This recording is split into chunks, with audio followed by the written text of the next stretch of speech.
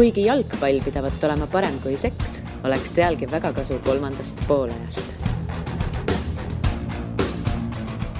Tere jalgpallisõbrad! Õhtulehe jalgpallisaade kolmas poolaeg on väga-väga pikalt pausilt tagasi.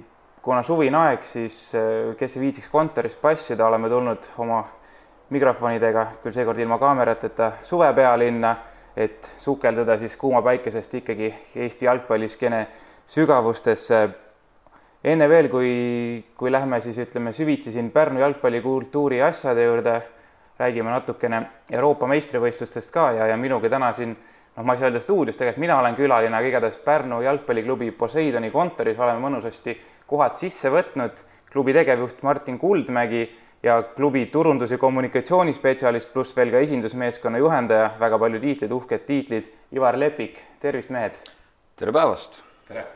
Ja, et ütleme, ma ei teagi, täna vist võib-olla selline veider tervitus, et tore, et mind külla kutsusid, et mina ju teid külla ei kutsunud, et ma olen siin Pärnus teie juures, aga jah, alustame Euroopa meistrivõistlustest enne kui teie tegemiste juurde siin nii-öelda süvitsi lähme. Ivar on kindlasti jalgpallisõpradele tuttav soccernet.ee portaalist, kus ta 10 aastat töötas ja sellest jaanuarist siis enam mitte. Ivar, millal viimati suur turniir ja said niimoodi vaadata, et pidid sellest või pidanud ridagi kirjutama? Eks ta pidi olema päris ammu jah, et 2014 oli kindlasti juba töine, 2012 ma nüüd ei mäleta, aga ju ma tegin ikka siis ka tööd juba. Et 2010 suvi, ma arvan, võis olla see aasta, kui sai nagu päris vabalt vaadata. Ta on mõnus? No mõnus on küll selles mõttes jah, et ütleme niimoodi, et selline suur jalgpallivaimustus hetkel veel peale ei ole selles mõttes, et neid alagruppe mängisin väga vaadata tahaks või tegelikult ütleme jõuaks, et kui võimalus on, siis ikka vaatan, aga ei ole veel seda nii-öelda tunnet, et jääks millestki ilma, kui ei vaata, et kuigi EM on ikkagi natukene teistsugune pidu, siis need olulised mängud, mida kindlasti vaadata, algavad siin mõne aja pärast minu jaoks. Aga vaatad siis nagu mängu kuidagi nagu teise pilguga ka selles mõttes, ma ei tea, a la näiteks vähem analüüsivamalt või kuidagi, et peas ei ketra kogu aeg, eks ju midagi, et mis mingi teema on, äkki jääb silma mingisugune, ma ei tea, taktikaline nüanss, millest kirjutad, et on selles mõttes siuke, saad vaimu vabaks lasta, kui vaatad? Ma arvan küll, et see on aus kirjeldus sellele asjale, et mingit sellist kohustust ju mänguga ei kaasne, et saabki vaadata rahulikult ja nautida ja kui midagi jääb ka nägemata, ei juhtu midagi, et see on nagu võib-olla see kõige suurem muutus, et saab rahulikult ka poole keskel tualetis käia ja puileiba teha ja keegi ei ütle midagi halvasti. No Martin, sina oled ühtlasi ka noorte treener, mis pilguga sina üldse jalgpallimänge vaatad? No seda EM-i vaatan praegu ka lihtsalt klassikalise jalkafänni pilguga, et mis on nagu salata, et see võistluspaus on siin jalgpallimaailmas olnud päris nagu raske ja pikk ja kui need nii-öelda piirangud kukkusid ja lubati inimesi staadionitele, siis käisin küll tõesti parasjagu siin kohe alguses lihtsalt tavalisi nii-öelda noorte mänge küll Eesti juba vaatamas, et siuke tahad nagu näha seda actionit, tahad näha neid väikseid vahvaid lapsi seal madistamas, palli taga ajamas, mängimas ja telekas praegu ei vaata küll mingisuguse, ma ei tea, nagu sa ütlesid, Lepiku käest küsisid ka, et mingi taktikalisi pilgu, lihtsalt vaatan emotsioon, oma lemmikutel elan kaasa loomulikult ja naudin, olen tänulik, et on siuke võimalus üle pika aja jälle. No siis, ma ei tea, et kas see on siis huvitav seotud sellega, et kuna sa treenid enamasti noori, sest et ütleme selliste täiskasvanute või ma kuidas öelda, ma ei tea, profitreenerite, mis iganes, et nende käest ikka pigem kostub seda, et kogu aeg nagu siuke protsessor käib peas, et mis on mingid taktikalised trendid, võib-olla mingid nipid, mida üle võtta, et sul siis selles mõttes on nagu ka chill? On, aga vaata, siin on teine asi, et kui ma treenin nagu noori, U12 näiteks, ja vaatan Itaalia-Šveits EM-il, siis nagu maru keeruline seal Itaalia-Šveitsist näha midagi, mida nüüd tuua oma Uulu 2010 treenigrupile üle, piltlikult öeldes on, et see ma pean ikkagi arvestama seda keskkonda, kus ma nagu töötan, et iga vend ei ole Spinazzola ja iga vend ei löö nii hästi ära kui Locatelli, et tuleb tegeleda natukene teises keskkonnas, aga eks ta sellest muidugi inspiratsiooni nagu annab, et sa näed, kui sa näed, et sul mingi keskpoolik trennis võidab palle jube hästi, siis hakkad vaatama, et kuule, et Jorginho teeb seal sarnaseid asju nagu keskväljal ja nii edasi. et mingid seosed on olemas, aga ei sellist asja küll ei tee, et kui siin Prantsusmaa võtab Saksamaa ära ja siis ma lähen trenni, nii poisid, lugupeetud 10-aastased, kes just lõpetasid 3. klassi, nüüd me hakkame treenima niimoodi. Päris nii ei tee. Aga niipidi näiteks, et ma ei tea, kindlasti ju kutid ka vaatavad neid mänge, et tõesti oleneb vanusest, võib-olla 9, ma ei tea, 10-aastastega on keeruline, ma ei tea, kas sul on ka mingid sellised vanemaid, ma ei tea, 12, 13, 14 seal vanuseklassis poisse, aga et kas nendele saab tuua mingid sellised näited, et kuulge, vaatasite eile nagunigi mingit, ütleme, ma ei tea, Belgia-Taani mängu, et kuidas seal, ma ei tea, või näiteks ette ütled, et kuulge, jälgige, kuidas De Bruyne tegutseb näiteks, et anda neile mingit sellist nii-öelda sisendit, kuidas jalgpallimängu võib-olla ise teise pilguga vaadata. Absoluutselt, siin ma mäletan väga kõrges hinnas on minu jaoks juba see, et kui Eesti jalgpallilegend Mart Paume, kes oli üldse ka minu treener, mäletan, mis aastas oli, seda ma mäleta, aga oli meistrite liigas oli mäng, kuidas Milan võttis kodus Depori ära, Deportivo äkki 4-1 ja võõrsil mängus siis Deportivo võttis Milani 4-0 ja siis Mart ütleski, et nüüd nädal aega trenni tee, lihtsalt vaatad seda mängu kordusest, iga jumala päev, kogu lugu. Ja noorte kasutan selles suhtes tõesti, et või heas mõttes ei peagi kasutama, et mängijad tulevad ise juba tõesti räägivad, et kuule, et see Lukaku assist oli vägev ja sellised asjad ja siis muidugi, et ise ikka paratamatult näed, kui mängust otsene, vaatad YouTube'ist järele, oskad kaasa rääkida ja mis on vägev on see, et okei, et võib-olla täna nii taihard, või mina mäletan küll oma lapsepõlvest, et siis kõik nii-öelda külavennad vaatasid jalgpallit, täna võib-olla see arv on natuke väiksem, aga tullakse trenni ja tahetakse teha enne trenni algust pool tundi, mis seal on vaba aeg lastel, tahetakse teha neid kordusi, mida nad eile nägid, kuidas De Bruyne lõi, et ma tean, et kuidas De Bruyne eile lõi, et mul küll täna trenni ei ole, aga kui oleks, et kutid tulevad 20 minti ja proovid seal vasaku jalaga sinna ette nurka seda nii-öelda ära lüüa, et see on pägev, et ma kutide silmist näen ka, et kas on tingitud siis COVID-i jalkapausist või miskist muust, aga ikka sära natuke on silmades küll, natuke rohkem kui tavalisel sellisel juunikuu nii-öelda kuupäeval. No väga lahe. Ivar, kes sulle seni kõige parem mulje on jätnud, mis meeskond? Ma arvan, et eks Itaalia võib-olla on selline, kuigi ütleme enne turniiri ma julgesin neile võitu pakkuda. Väike risk, aga julgesin, sest nägin seda potentsiaali, aga siiski võib-olla jah, et seniste kohtumiste põhjal nad on üllatanud, et reaalselt ongi see tase ja see võimalus seal olemas. Ja kui rääkida nüüd päris tippudest, siis see, kuidas Prantsusmaa Saksamaa jupileks võttis, oli muljetavaldav, et see kindlasti on võib-olla minu jaoks selle turniiri isegi seni kõige meeldejaam kohtumine. Altpoolt tasub kiita Soomet, on näidatud, et suudetakse sellel tasemel hakkama saada. Põhja-Makedoonia samamoodi ei ole ansamblist välja langenud, et ma ütleks, et seni on olnud ikkagi selgelt rohkem enesületusi kui lati alt läbiminemisi. No ma igaks juhuks kontekstiks ütlen ka, et täna on siis ikkagi 18. juuni reede hommik, et sellele vastavalt siis, mis mängudeks on toimunud, paljud satsid polegi 2 korda veel mänginud, et selline on meil praegu see taust, kui me siin asja arutame, aga korra kas see Itaalia haip, ütleme, ma olen ka näinud neid mänge, et ma saan aru, et need on väga hea mulje jäetud, aga samas vastas on ikkagi Türgi ja Šveits veel olnud, et tegelikult ei ole ju seda õiget kondiproovi veel olnud, et äkki veel tasuks natuke tagasihoidlik olla Itaalia sõpradel.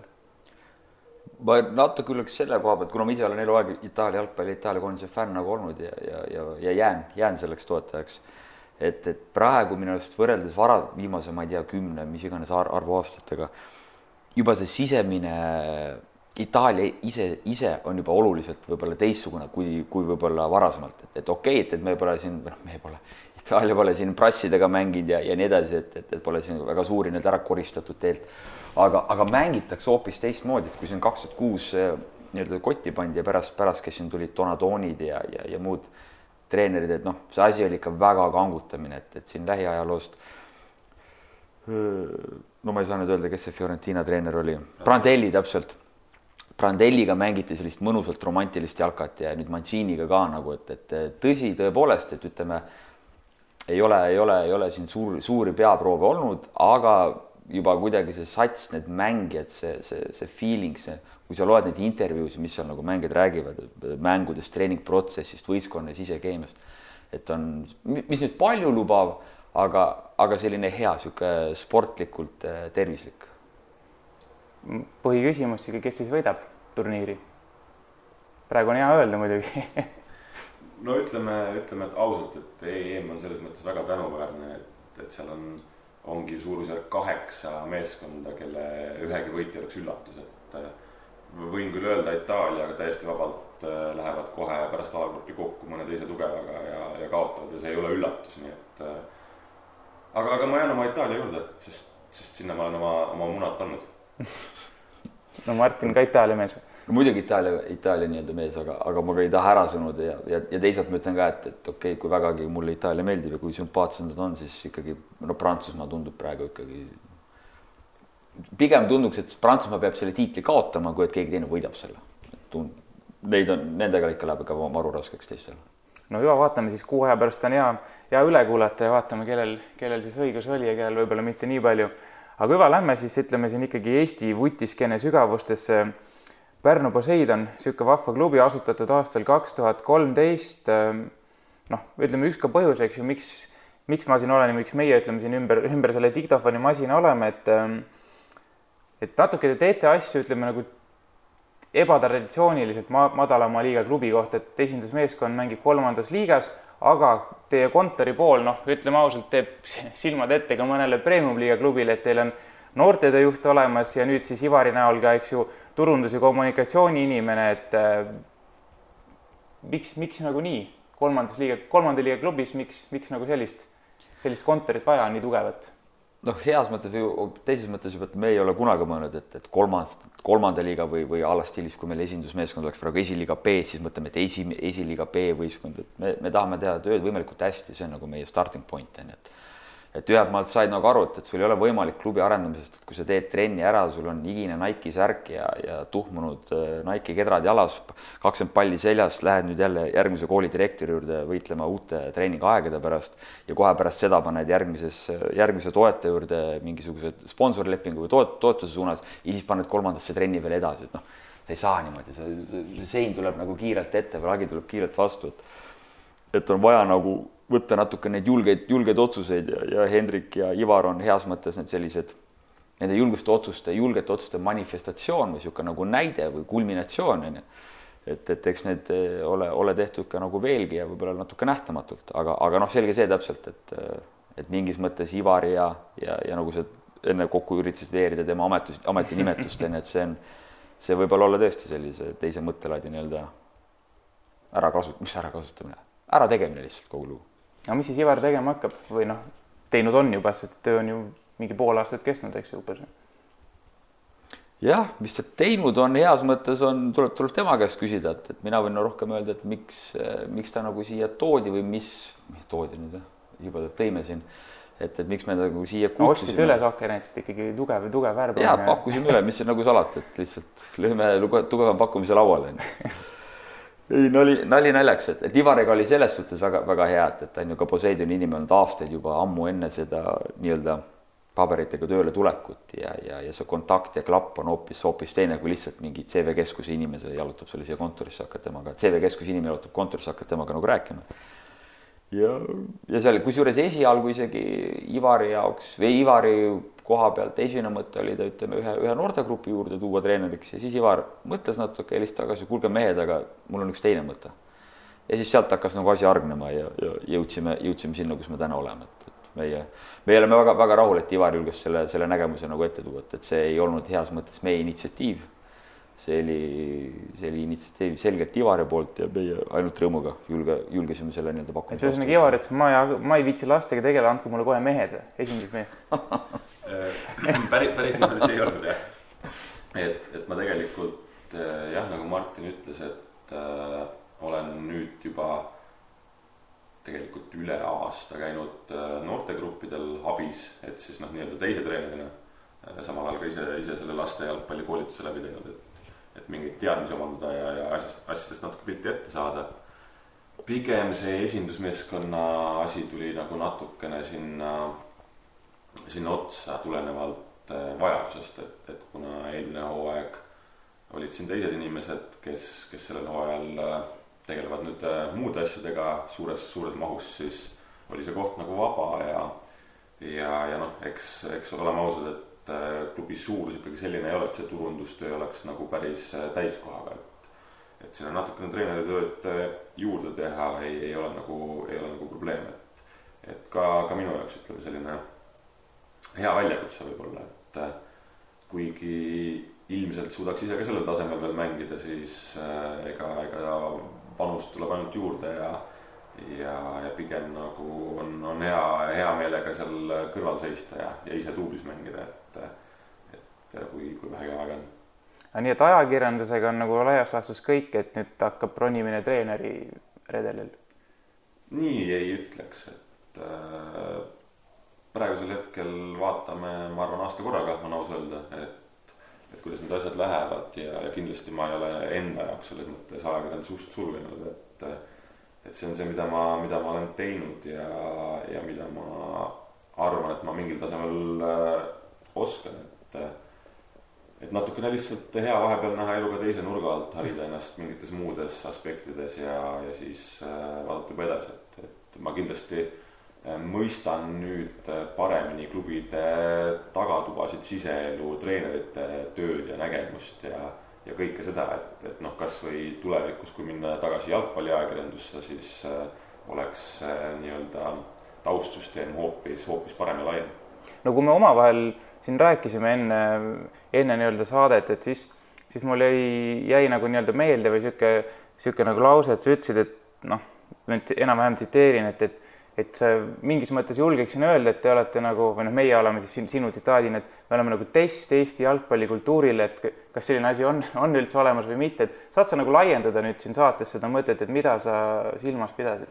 Jaa, ikka saan, et nagu Martin ka ütles, see, et me nüüd oleme esindusmeeskonna 3. liiga on tegelikult nagu vähetähtis, et jalgpallikultuuris, kui me võtame näiteks, ütleme Inglismaa, siis seal ei ole oluline, kas klubi on Premier League'is, Championship'is, League Two's või kuskil seal Conference North'is, et klubil on oma kogukond, oma toetajad, inimesed, kellele klubi läheb korda ja olles aastaid olnud selles Eesti jalgpalliskeenes, siis ma mingil määral nagu näen, et see potentsiaal on Eestis olemas esimeste muljete põhjal nüüd, kui publikut ka lubatakse tribüünidele jälle ja kõik see, et ma näen, et see potentsiaal on olemas, aga seda kasutatakse Eestis väga vähe.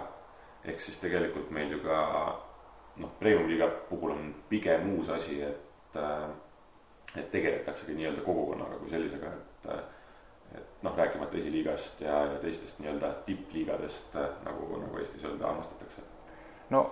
No meil on, meil ma võin öelda, sest ma olen ka Pärnu poiss, kes küll praegu elab Tallinnas, aga meil on Pärnus siin, eks ju, Vaprus Premium-liigas, meil on Pärnu jalgpalliklubi, kes on ka suurte ambitsioonidega, need on välja öeldud.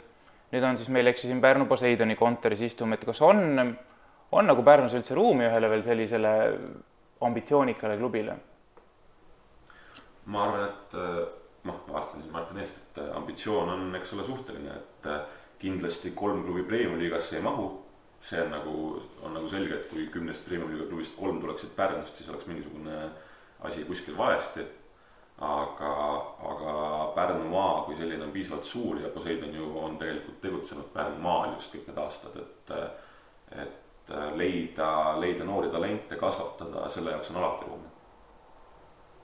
Ma arvan ka, et selle ruumiga maru keeruline võib-olla ette öelda, et pigem aeg näitab seda, sest et mis siin nagu salata ja absoluutselt nagu mitte mingisuguse teravmeelitsust, et meie ju poleks, Poseidon poleks ka tohtinud tegelikult nagu mahtuda siia skeenele, et sul täpselt nagu sa ütlesid, sul on Vaprus, PJK, Pärnu Kalev on ees olemas, kuhu see Poseidon nagu mahub, aga meie leidsime kiirelt nagu oma niši, ütleme Pärnu lähiümbrusega piirnevate nii-öelda väikeste asulate, külade, linnadega, kogukondadega ja saime seal nagu väga hästi nagu hakkama, et täna ma ütleksin samamoodi, et mina isiklikult ütleksin, et ei, siin ei ole ruumi, aga võib vabalt tulla välja, et kuskilt on mingisugune ots või hulk tegemata tööd ja keegi uus saab tulla, saab selle jalaukse vahele ja mahub siia skeenele veel ilusti peale.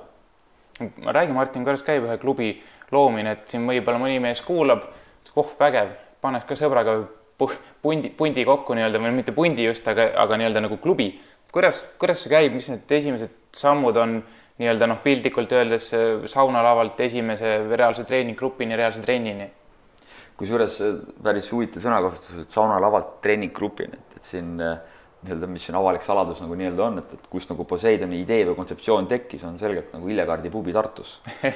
Ma küll ei mäleta täpselt võib-olla seda lauda või sektsiooni, kus see nagu see mõte nagu tuli, aga õllelaua tagant nagu alguse sai üliõpilastena siis Joonasega seal maailma asju arutades ja parandades, aga eks see midagi ole teha, et siis sisemine põlemine, tuhmott, sisemine motivatsioon, kui need asjad on olemas, siis on kõik okei. Kui neid ei ole, siis pikka pidu nagu ei ole. Et aeg-ajalt need käsin madalamate liigade tasandil, kes siin kas panevad pundi kokku, suure uraaga tulevad välja ja siis mõtledki, et kus see nüüd nagu nii-öelda algus või ots on, et kas algus ongi siis esindusmeeskonna edu ja kloori nii-öelda või seal ongi mingid muud asjad taga, et meid nagu ütleme tõesti see nagu kunagi ei olnud nagu fookus eesmärk, et mingisugusele kohale mängida kuskil liigas või Eestis mingi tasandile.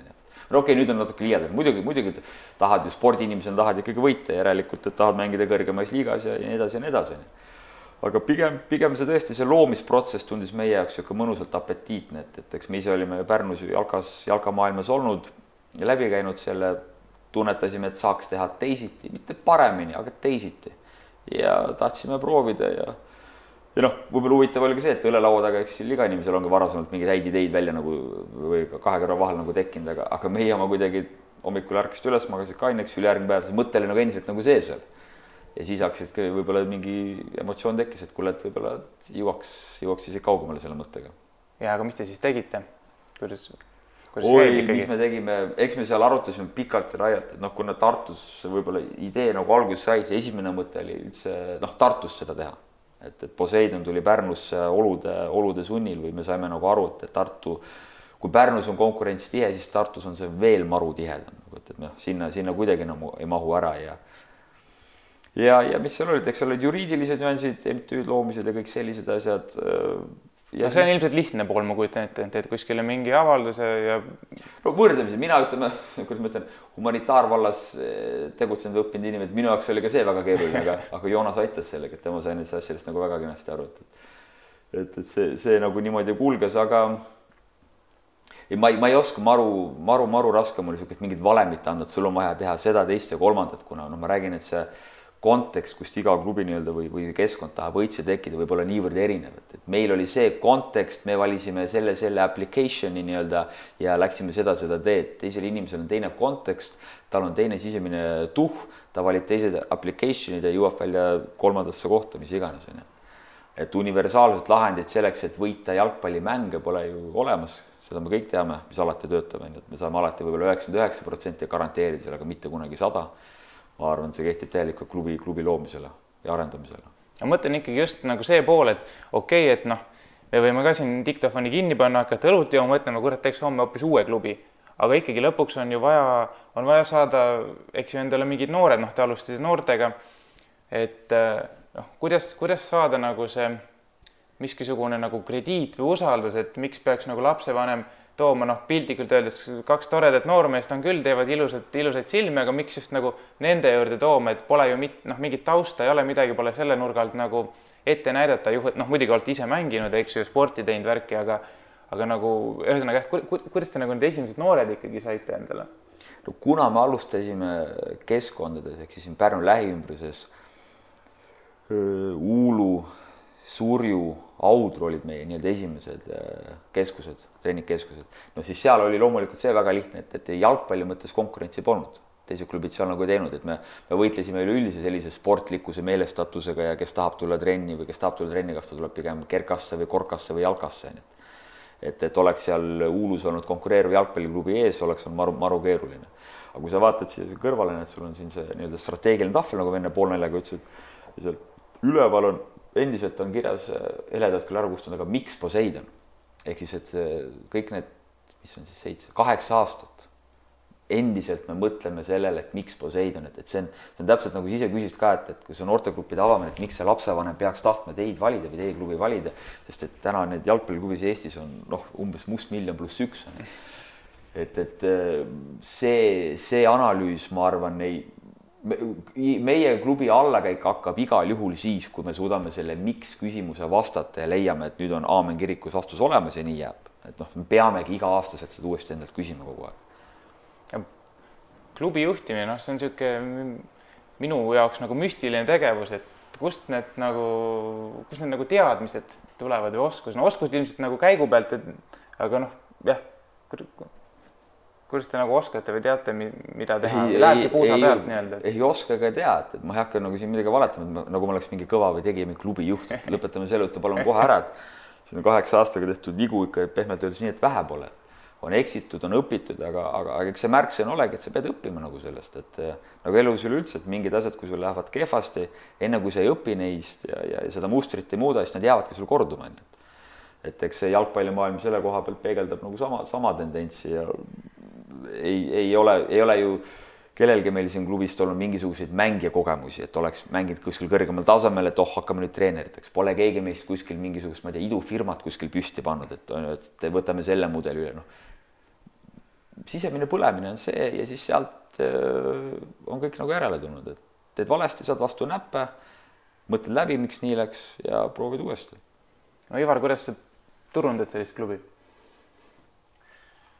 Jah, ega täpselt samamoodi nagu igat teist klubi, kellel on nagu kogukond, et võib-olla kui ma siia Poseidonisse tulin, eks ole, ma nagu Martin enne ka ütles, et ma olen aastaid olnud mängijana Poseidonis, kuni siis tulid juurde need muud kohustused, et mul oli nagu see pilt ees, mis on meie kogukond ja mis see nagu ala on, millega töötada.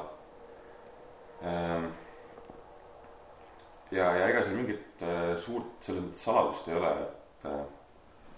et meil on korralik, ütleme, selline taustsüsteem noortegruppide mõttes, et 200-300 noort seal vahel, pluss siis esindusmeeskond koos duubliga 60 mängijat, et on nii-öelda neid kontakte, on mingisugune baas, mida nagu pakkuda ja eks ta nii lähebki, et tuleb leida need inimesed, kellel asi korda läheb. Ei ole Eestis endiselt asjad niimoodi, et inimesed väga ise tuleksid ja paneksid käe õlale, et ägedat asja teete. Aga neid kokkupuutepunkte leiab ja mis minu jaoks on hästi oluline on nagu see, et leida just neid võimalusi, kus me saame ka midagi tagasi anda, ehk siis nii-öelda koostöö kui selline oleks kasulik mõlemale poole.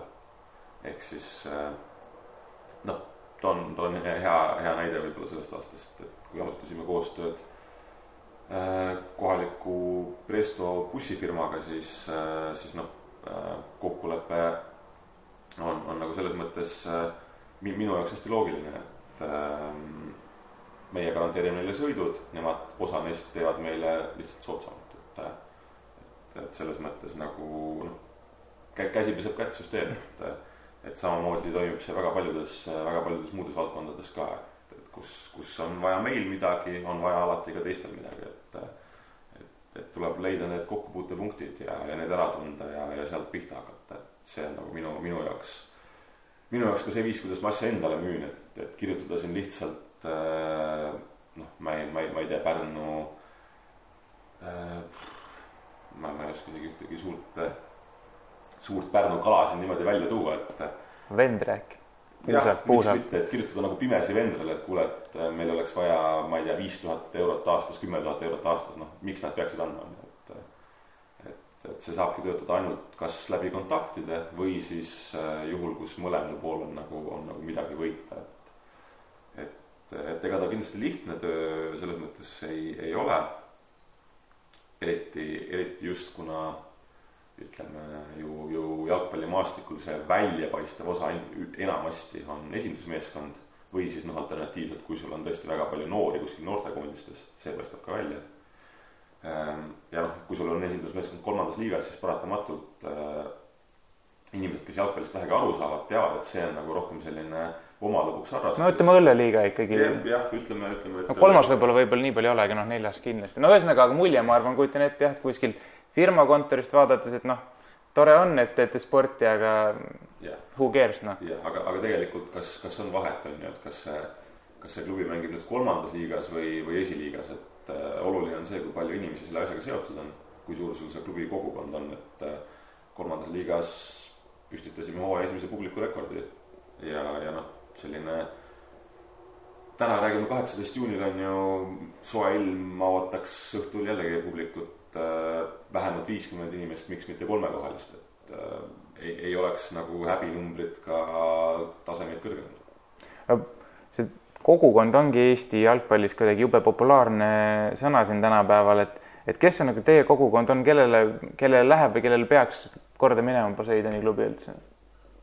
Ma arvan, et eelkõige kindlasti kõigile lastele läheb korda, väga läheb korda.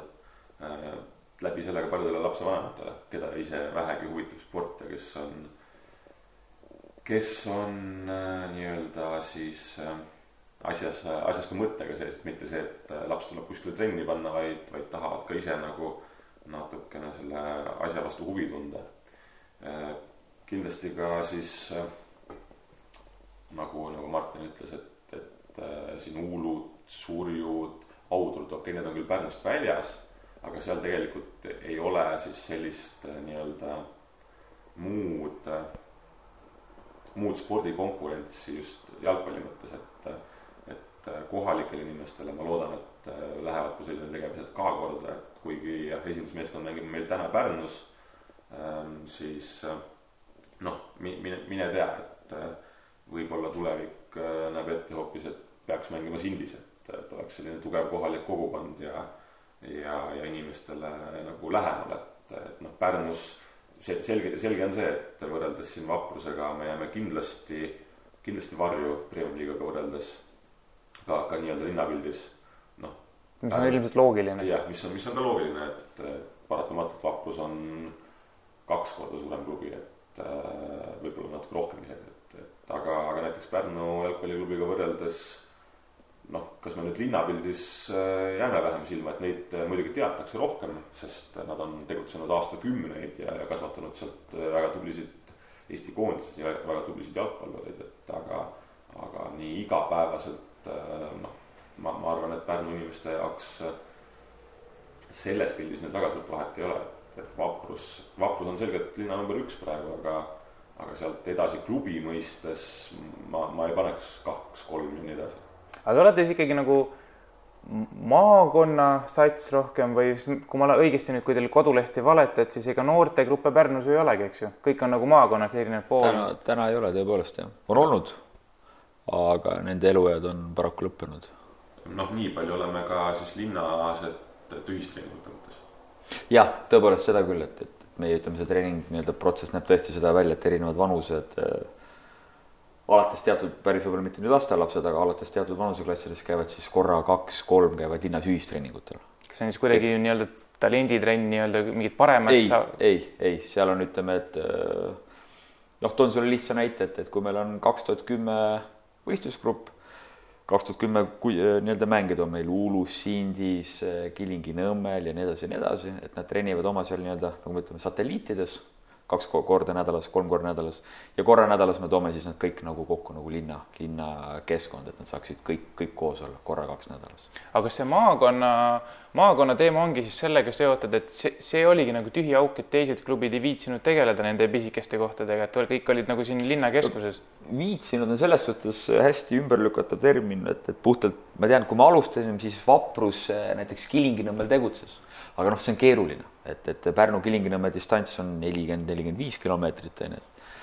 Et seda ei ole nagu lihtne nagu allata ja nii ta nagu paraku on, et eks ja teisalt nagu miks nagu peaksidki need linnaklubid tegutsema kuskil nii-öelda satelliitides, kui neil on keskus, kuhu lapsed tulevad sisse, klubid võrdlemisi lihtsa vaevaga nii-öelda saavad, need treeninggrupid täituvad võrdlemisi lihtsa nagu vaevaga, nii et ei pea nagu rabelema selle pärast. Siis on nagu täiesti arusaadav ka. Aga üldiselt tõepoolest, et vaata, kui me enne rääkisime, et mingis mõttes, kui teised klubid oleks teinud oma tööd maksimaalselt, siis võib-olla tõesti Poseidonil kohta poleks nagu olnud, et Vaprused, PJK-d, Kalevid, kui nad oleksid Uulus, Surjus, Sindis, 10-20 kilomeetrit Pärnust eemal, et siis siis meil oleks olnud keeruline, kui nad oleks juba seal ühe jallaga sees, jah. Jah, ma korra ühe varasema mõtte juurde ka tulen tagasi, et kui Martin ütles, et klubi idee sündis Tartus ja Pärnus oleks nagu olude sunnil, siis tegelikult ikkagi Martin ja Joonas on mõlemad Pärnust poisid, et kes kuskilt kauemalt kuulab ja ei tea, siis ei ole nagu päris juhuslik, et siin Pärnus asjad niimoodi töötavad. Jah, no siis, kui juba sinna avameelitsemiseks läks, siis ma võin ka ikkagi ausalt kuulajatele ära öelda, et ütleme, enne Poseidonit oli põhimõtteliselt siis jalgpalliklubi Nirvana, eks ju, rahvaliiga punt, et tegelikult ma ise mängisin seal, ütleme, Poseidoni tegelikult kõige esimesel hooajal 2014 ma vist olin isegi, mitte vist, aga ma olin isegi seal registreeritud 4. liigasse, aga kuna ma olin põhimõtteliselt igal pool mujal peale Pärnu, siis ega ma vist platsile käingi 2 korda äkki pingil, et ütleme, see taust on selline, aga pärast seda ma ei ole kuidagi seotud olnud, et see siin ütleme päris selline sisuturunduslik saade ei ole, et ma ikka 7 aastat olen nagu või 6 aastat eemal olnud igatepidi, aga et ütleme, siin mehed on nagu tuttavad. Aga kuidas nagu teid vastu võeti siin kohalikul skeenel siis? Et teised klubid, ütleme, kas vaatasid nii, et alt kulm, et kurat, mis mehed need on, või oli nii, et et lahe, et me ei viitsinudki või ütleme seal, me ei viitsinudki tegeleda seal nendes pisikestes kohtades, et lahe, et teete? Täiesti okeilt, ma arvan, et oli... Seda mäletan küll, et Pärnu Kalevi treener Aleksei Kalkin oli konkreetselt esimene, kes helistas. Et ma ei mäletan, millal see oli. Ma tean, et suul, kui ma alustasime treeninggruppidega, siis äkki Aleksei suved lõpus sügise poole helistas ja ütles ka, et tere tulemast ja edu teile ja kõik sellised asjad, et saage aru mehed, et te olete konkurendid siin, et ega te midagi kergelt nagu tule. Mis on väga okei tervitus, täpselt nii, nagu peabki olema. Ja Vaprus ja PÖöd ka suhtes ka, et selles suhtes ongi siuke mõnus nagu sportlik konkurents on kogu aeg, et väljakul tahad ikka nagu ära panna, nii peabki olema ja väljaku kõrval ütleb mingit siukest, ma ei tea, ärasöömist ja väljasuretamist nagu ei ole, meie suhtes ei ole küll nagu täheldanud, et vaevalt, et nüüd seal Vapruse vennad teevad sauna juhid ja mõtled, et pagan, see Poseidon jube äge värk, et elame kaasa neile, aga ei ootakski, ei loodaks sellist nii-öelda sümpaatiat, et toetus on olemas, aksepteeritakse meid ja selles suhtes on kõik okei. Ma mõtlen, et ega siin, see on ka siuke vist poolavalik saladus, vähemalt jalgpalli inimeste seas, et eks siin üksjagu nagu hõõrumist on siin Pärnu nii-öelda klubide vahel, et on see, vastab see tõele või kuidas see nagu siia kontorisse jõuab? Eks ta tõele vastab tõesti, et mis on nagu salata, et Pärnu Hiiud, Vaprus ja PÖöd ka võib-olla just parimad või suuremad vennad nagu ei ole, aga eks neil ole ka puhtalt kõrvalt vaadates, hinnates, et ole mingi perioode, kus nagu asjad on nagu paremad, saad paremini läbi ja mingi perioode, kus on nagu teravamad, et eks see käib üles alla. Aga meie üldiselt sinna nagu nii-öelda konfliktidesse, meid pole sinna tiritud, me pole sinna laskunud, et see on nagu oma, et ma räägin, et mina lähen Äädemeestele, sõidan oma 50 kilomeetrit, panen mingi hea plaadi, panen autos peale ja jõuan kohale, kuulen linnulaulu. Mind tõesti ei huvita, mis seal Pärnus nagu toimub, et kes seal kakleb või noa selga lööb, et see ei ole nagu meie probleem ja eks iga klubi juhib oma klubi täpselt nii, nagu ta ise heaks arvab, et meie teadlik soov on tõesti mingisugustest asjadest nagu eemal hoida, distantsi hoida ja rahulikult tegeleda oma tegemistega. No käisin jällegi, eks ju, teie kodulehel loomulikult saateks valmistumise puhul. Ilus lause oli seal kirjas, et meie jalgpalliklubi tegutseb standardite nihutamise eesmärgil, et kõlab kaunilt, aga mis see tähendab? Mis see tähendab? Eks ütleme, sisuline tähendab see, et võib-olla, kui sa enne küsisid ka, üritasid mult välja nagu juurida seda, ma nagu väga sujuvalt põiklesin kõrval, et miks see Poseidon, et üks miks on kindlasti see, et me väga tugevalt, kes me siin nagu töötame treeneritena ja klubijuhtidena, pelgame, kardame mugavustsooni. Ehk siis areng tuleb kust? Areng ei tule kunagi, never ei tule mugavustsoonis, siis kui sul on kõik hästi ja turvaline ja safe, et sealt ei tule, et sa pead pushima, sa pead tahtma, sa pead minema uutesse keskkondadesse, sa pead saama kuskilt vastu jalga kossi piltlikult öeldes.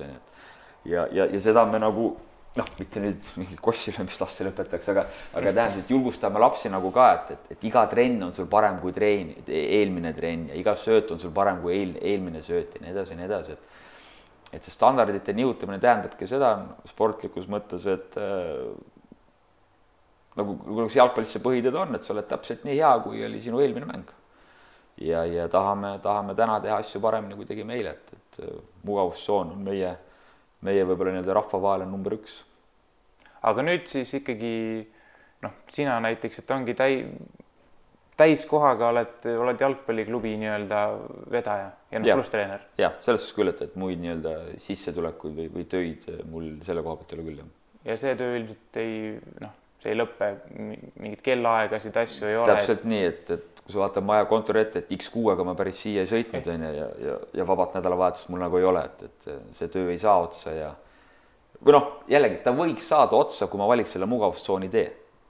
Vähemalt teatud maalt ta võiks saada otsa, aga see on minu teadlik valik ja sellele ma jäänud ruuks nagu tõepoolest. Aga kust see nagu tahe tuleb või siuke motivatsioon või mõtlen, ma kujutan ette, et sellise siin ju ikkagi ju praegu glamuurist on asi kaugel, loodetavasti võib-olla siis ma ei tea, 10, 15, 20 aasta pärast on glamuuri ka rohkem, vastavalt saavutustele ja tehtud tööle, aga praegu ikkagi siuke enamasti noorte töö, mida paljud peavad selliseks tänamatuks tööks, tõesti nagu Ivar Keelne ütles, et pildis on ju ikkagi võib-olla siuke esindusmeeskond, noortega, siit-sealt, kui võib-olla Aivar Pohlak väga ei sunni, siis väga ei viitsi tegeleda, et kust nagu tuleb see motivatsioon tõesti praegusel eluetapil siis võib öelda, et nii-öelda pühendada oma elu sellele klubile, et kõik suune aeg nii-öelda. Kui sa küsid kust, siis ma ei oska täpsemini selgemini öelda, kui lihtsalt, et enda seest. Nii ta paraku nagu on, et keegi suri, et lepike ärata hommikul kell 8 üles, et kuule Martin, et ta või nüüd on vaja minna teha seda, et eks ta nagu enda seest tuleb ja loomulikult, mis on nagu salat, et see motivatsioon käib ka üles-alla, et on selgelt olnud perioode, mil oleks tahtnud nagu tõesti lõpetada selle pulli ja on sein nagu ette tulnud, aga elad kuidagi need rasked hetked üle, mis iganes nippide ja viisidega ja siis teed nagu edasi, et see tahe nagu seda asja, ütleme nii, et minul isiklikult puudub võib-olla tahe või ambitsioon seda klubi nagu juhtida, et minu jaoks oli palju põnevam selle klubi loomine, et ma mingis mõttes täna tunnetan väga hästi, et täna võib-olla klubi juhtimises ma ei sooviga nagu nii väga nagu protsessis sees olla, et seda, mida ma tahtsin Poseidonile teha, mina sain nagu väga hästi ära teha, mitte tulemuse mõttes, aga ma sain seda teha, mida ma tahtsin teha. Täna mina astuksin hea meelega sammu tagasi, Lepikud, teised inimesed, Hendrikud tegelevad sellega ja mina saaksin tegeleda treeneri tööga. Et Ivar võtad üle? Ei, võiks võtta. Jah, et kui Mart ütlesid siin, et glamuuri tulevikus rohkem, et mis see glamuur selles kontekstis tähendab? Ikka karikad ja medalid meeste tasandil. Ja ütleme, see on tänasel päeval ebareaalne, et rääkides Eesti meistriks tulemisest, et see on nagu selgelt teine maailm. Aga on see ambitsioon mingis võib-olla, ma ei tea, kas ähmases või miks mitte nii väga ähmases tulevikus? Ma ise ütleksin, et nii pikka visiooni ei ole mõtet kokku joonistada, et kindlasti see soov, ma arvan, on nagu olemas ja miks nagu mitte jõuda sellele tasemele, aga see peab tulema läbi loogilise arengu ja siis mingil hetkel, kui sul on olemas mingi platvorm, kui sa leiad selle mingisuguse õige toetaja, kes aitab seda asja rahastada, siis on nagu võimalik midagi teha. Aga öelda täna 3. liiga sealt keskelt, et me nüüd tuleme 10 või 15 aastaga Eesti meistriks, mitte miski hetkel ei viita sellele ja mitte ükski klubi, ma arvan, Eestis enda sisese arengu läbi ainult ei jõua sellele tasemele. Ehk siis seal peabki olema midagi muud taga. Emotsionaalselt raha on vaja ühesõnaga. Jah, ütleme nii, et kuskilt keegi peab leidma, et jalgpalli nii äge mäng. Aga korra seega vahel, et ütleme sinu küsimuse ja Lepiku vastuse pikenduseks, et mul või meil on ka nagu ütleme see mõttelaad ja vaata see kasus ka seesama glamuur ja fame ja glory ja karikad ja medalid. Vaata need karikad ja medalid, need ei ole meie klubis nagu eesmärk. Need võiksid olla, need peaksid olema töö tulem. Eesmärk on teha võimaliku kvaliteetset tööd. Kontori poole peal, organisatoorse poole peal, jalgpalliväljaku poole peal ja nii edasi ja nii edasi. Eesmärk ei saa olla vähemalt meie silmis, meie klubis täna ei ole kindlasti ma ei tea, mängijate kasvatamine Liverpooli.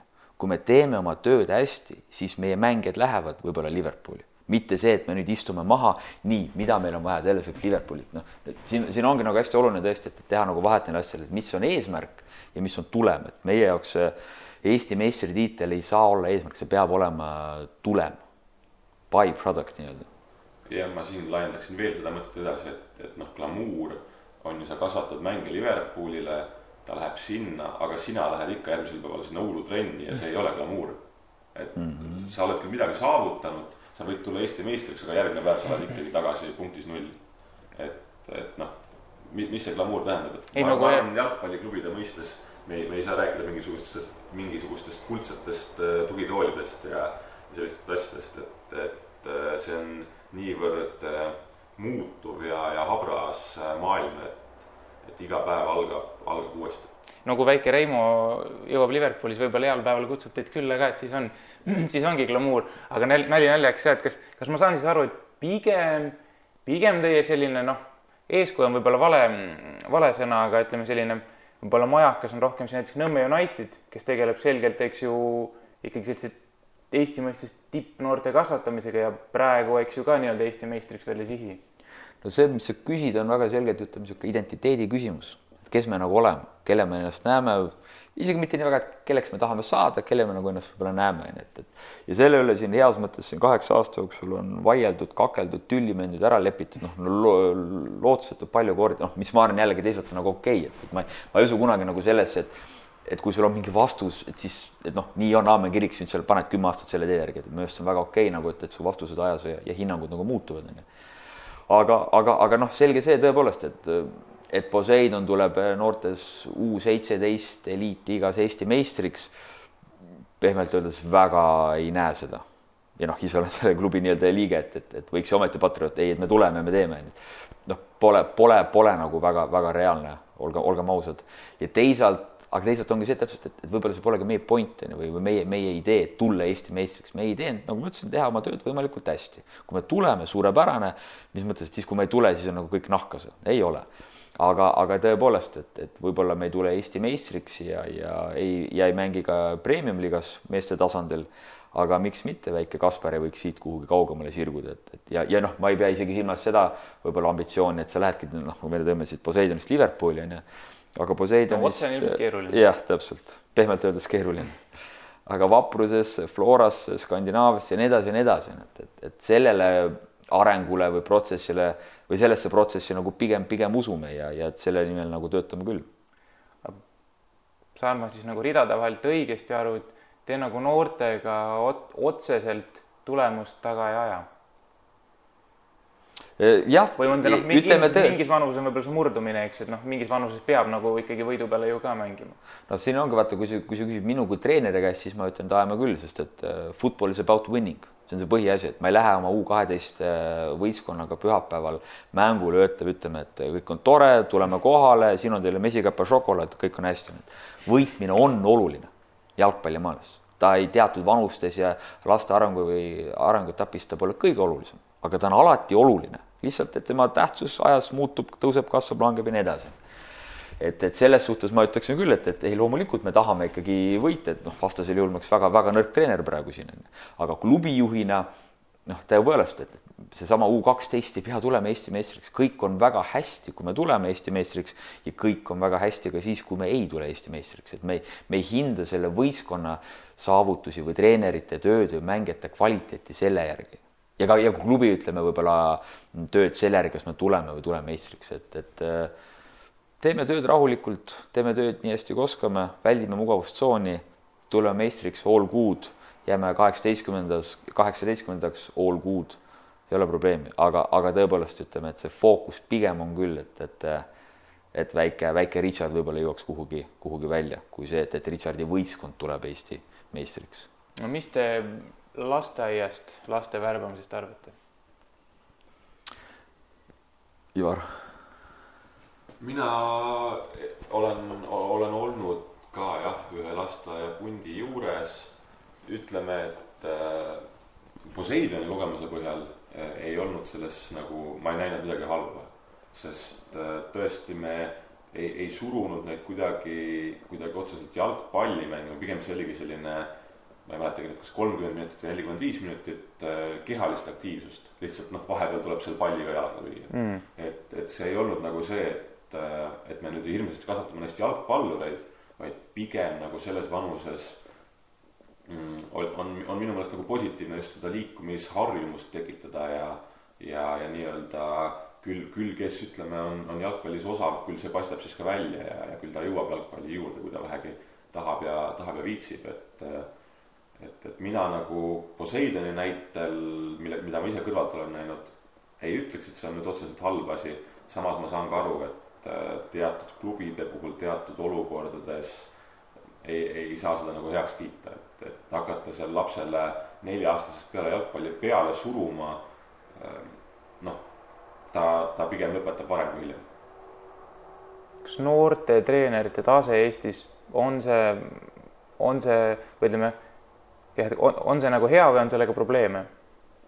Kuidas tundub, Martin, sa oled nüüd 8 aastat umbes selles karusseis olnud? No, eks see midagi vahepealist ole, et loomulikult on probleeme, et kui meil siin Eesti liiga on siin Euroopa liigade suhtes seal pehmelt öeldes tagapool on ja Premier League'at pean nagu silmas, et siis nagu ei saa öelda, et mängijad oleks jube hästi nagu alt üles nagu toodud on ja. Aga teisalt jällegi treenerite koolitajad ja erinevad süsteemid teevad oma tööd nii hästi, kui nad suudavad, on ambitsioonikaid treenereid, et asi läheb nagu paremaks, et selle ahastusega ma nüüd kindlasti ei lähe kaasa, see on Sokkerneti foorumid lugedes või kommentaari, et Eesti jalgpall ja mis kõik sellest halba nagu arvatakse, et tehakse tööd. Eesti A-koondisel ei olnud siin pikalt asjad hästi, aga see ei tähenda, et siin asjad nagu päris ligad ja logad oleks ja päris nõrgad mehed. Et leian küll, et siin vahepeal see koondise treenerid said täiesti põhjendamatu kriitikat, mis on muidugi sellise ameti, sellise valdkonna ja jalgpalli on vaata selles suhtes lihtne mäng, mida kommenteerida, et iga inimene keka tunnis seda vähemalt korra elus mängida. Et kui võrkpallurid tulevad EM-ile või ei pääse EM-ile, siis minu arust see furoor on nagu palju väiksem, kuna enamus vennad teavad, et nad ei oska servi vastu võtta lihtsalt, mida nad tarvutavad. Aga palli ja varbaga väravasse lüüa on lihtne, järelikult ma olen Sokkernet ja mina olengi spetsialist. Aga see on heas mõttes jalgpallikultuuri osa ja nad on alati olnud ja nad alati jäävad, aga kokkuvõtlikult küll, et ma arvan, Eestis võiks olla rohkem teadmisi, rohkem välisteadmisi, rohkem professionaalsust, aga need asjad tulevad. No ma vaatasin, et kas või sina ise, et oled igal pool mingitel uhketel nii-öelda, ma ei tea, koolitusreisidel või koolitustel käinud, et ütleme seal mõned klubi nimed nii-öelda pani igaks juhuks kirja, et sassi ajaks Benfica, Bayern, Atalanta ajaks mingi kokkupuude kuidagi nende klubide koolitustega, et ma ei tea, need kõlavad jällegi uhkelt, aga mis need nagu kui sa kuidagi võib-olla üldiselt nendest räägid või mõnest konkreetselt, miks mitte, et mis see nagu niisugust hästi sisu on? Need kõlavad tõesti, Bayerni koolitus, vägev, siit tuleme tagasi ja hakkame panema, eks ju, aga mis seal nagu tegelikult toimub? Kui sa küsid sisu, siis ma saan öelda ainult sisu nagu enda jaoks, et miks need asju nagu koolitajad teevad, kas on äri või tõesti tahavad jalgpallimaailma laiendada, seda pead sa nagu nende käest küsima, seda ma nagu ei tea, Aga sisu on, üleüldiselt sisu on loomulikult silmaringi avardamine, et mismoodi, et ma käisin Atalantas Itaalias ja nüüd ma toon sealt mingi imetrenning harjutuse ja nüüd surukutid teevad seda, siit tuleb tulemus. See on nagu jaburus, nagu ma enne rääkisin ka põgusalt applicationist, et kui mul on Mikk ja Timo on trennis, siis võib-olla Mikk ja Timo ei ole päris nii head, kui on Gattuso ja Pirlo pehmelt öeldes, et me peame lähtuma natukene teistest asjadest, aga ei selles suhtes ikkagi silmaringi avardav treenerina, et ega ma ei vaata seal ainult ju, kuidas ma ütlen, trenni või trenniharjutusi, et ma näen seal kõik klubi ülesehitust, treenerite käitumist, treenerite hääletooni, kuidas nad mängijatega suhtlevad, mängijate, ma ei tea, harjumusi joogipausidel, mis iganes, et seda mida õppida on nii meeletult palju, et seda ei tohikski nagu alustada või piiritada seda mingisuguste jalgpallialaste nüanssidega, nagu olgu siis, ma ei tea, kvadra või mingisugune 5-3 palli valdamine. Minu meelest need koolitused on natukene ka ülekantavad nendele nii-öelda välisklubide laagritele, mis Eestis toimuvad, et tegelikult sa kunagi ei tea, et ega sealt Mourinho ise ei tule, on ju, Rooma laagriga kohale, vahel tulevad mingisugused akadeemia abitreenerid, vahel tulevad kõvemad nimed, aga ka nüüd ütleme, meil on, eks ole, siin augusti alguses on Hollandi laager, mida me ise aitame korraldada, et sinna tulevad küll treenerid, kes on päriselt ka tegelenud ajaks, siis näiteks Frenkie de Jongi, Mattis Deliktiga, nende nagu kasvatamisega, aga samas teisest küljest ega need 3 päevaga seda Eesti poissi, temast te ongi ei saa, et see ongi pigem nagu see kogemus ja see võimalus nagu korraks näha asja teise nurga alt. Et samamoodi nagu lastele on ka need koolitused treeneritele välisklubide juures, ma tõmbaks sinna väikese paralleeli. No, päike on juba kõrgel, enne kui me kõik randa laiali lähme, siis lõpetuseks siuke teema ka, et räägi Martin natukene sellisest ikkagi klubi igapäeva elu juurde korra tagasi tulles, et ma olen päris kindel, et enamus kuulajad, kaasa arvatud mina, et me ei kujuta nagu ette sellist, seda nagu igapäevatööd sellises, ütleme heas mõttes suvalises jalgpalliklubis, ehk siis mitte nagu tippklubis, eks ju, ja samas mitte lihtsalt, mis on nagu 4. liiga punt, et 250 noort, ma arvan, et võib-olla väike klubi isegi ei ole päris õige termin enam, et võib-olla see keskmine Eesti mõistes. Et ma ei tea, mis on sellised, kui tood võib-olla välja mõned nüansid, mis on sellised, mida tõesti inimene ei suuda endale ette kujutada, et okei, trenni andmine, kindlasti on mingit paberimajandust, aga mingid sellised, ma ei tea, mis sind ennastki üllatas, et siukse asjaga tuleb ka tegeleda või sellised probleemid on ka veel klubi juures, et... Enne kui Martin küsimusele vastab oma pikaajalise kogemuse põhjal, mul on hea öelda, ma tulin 3 kuud tagasi siia kontorisse. Mind näiteks Pärnu puhul konkreetselt väga üllatab, et linn harrastussporti ei toeta. Mis on küll siis täiskasvanute kohta, noori muidugi toetab, aga nagu täiskasvanute harrastustegevust enam ei toetata. Varem toetati, aga nüüd see asi muutus. Et see on minu jaoks nagu hästi suur üllatus, tegelikult Pärnu ei ole minu meelest nagu nii suur koht, et peaks nagu täiesti külma kõhuga sellele peale vaatama, aga hetkel see nii on. Ja hästi palju just on ka sellist, nimetame seda asja ajamiseks, et kõik projektid, asjad, ma ei kujutanud ette, kui palju sellega reaalselt tegeletakse, kui palju seda sellist tööd reaalselt on.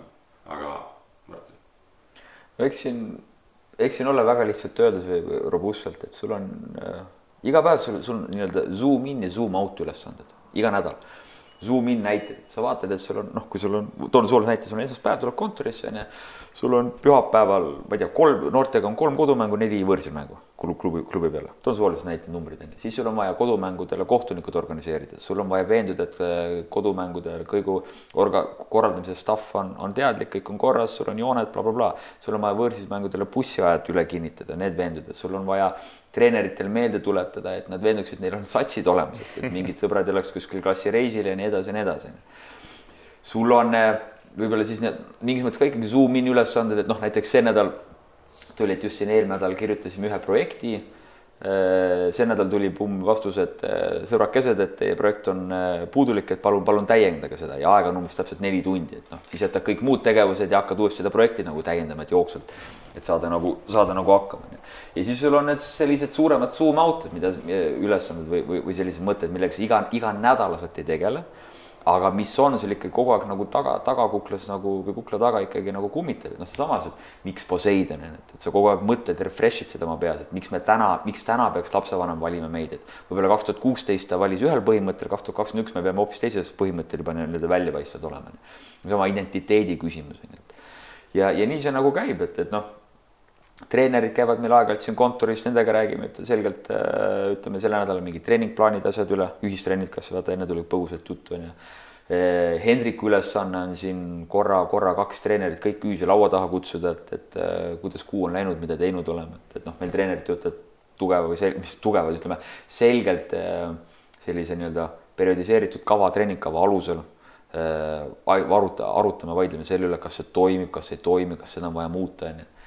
Et selles suhtes on tõesti nagu, et ei saa öelda, et minu igapäevatöö on kogu aeg jooksvate murede lahendamine, et U16 buss või U16 võistkond sõitis Sakku, tee peal läks bussi rehv katki, et mul on vaja uus buss leida, et on neid ülesandeid, on siis selliseid paar kuud ette ülesanded, et korraldame siin erinevaid turniire, näiteks nüüd ongi vahva turniir tulemas siin augustikuus võtta ette, jalgpalliturniir ettevõtetele, selle korraldus valmistamine ja siis sul on tõesti need sellised siis, nagu ma ütlesin, bigger picture nii-öelda probleemid, et miks Poseidon, kes on Poseidon ja nii edasi. Oota, kui toon selle bussi teema juurde korra tagasi, kas tõesti, kui U16 sats sõidab mängule, läheb rehv katki, kas on tõesti siis nagu klubijuhi nii-öelda ülesanne, ma ei tea, bussijuht ei peaks seal uue rehvi sättima. Korra, kui see on juhtunud, siis ütleme, juhtuski minu võistkonnal. Et noh, ma ei oskan öelda, kas ma tol hetkel tegutsesin kui treener või klubi juht. Et sa oled ise bussis ühesõnaga? Kusjuures tol hetkel või tol päeval ei olnud, ma sõitsin bussiga natuke ees, aga selles suhtes küll on. Et noh, ma ei tea, kui seal oleks teine treener, kas ta oleks helistanud mulle, kuule Martin, et lugu on niimoodi, et mul on siin 30 prossa veel akut, ma vaatan ühe YouTube'i video, vaatan lõpuni, et sa tegele mul bussi otsimisega. Et kas oleks lahenenud niimoodi või see inimene oleks ise hakanud nagu tegelema. Aga noh, selles suhtes, see asi loomulikult lahenes, et sinna tuli, aga lahenes täiesti kontrolli väliselt, et mööda sõita aitas ja saime rehvi alla ja all good, panime nagu edasi, mingi probleemi tekkinud. Aga selliseid, no ma räägin, et see ei ole probleem, et sa laupäeva hommikul ärkad üles kell 10 ja tead, et 11:30 sul tuleb kõne. Ei, see ei ole, sa laupäeva hommikul ärkad üles ja tead, et täna on võib-olla enam-vähem vaba päev, hakkad juba vaikselt siin asju sättima ranna poole ja siis sul tuleb kõne, pumm, kuule, mul läks meelest, mul on buss tellimata üldse. No mis on ebareaalne nende päris sellist amatöörlikkust nagu treenerite poolt pole kohanud.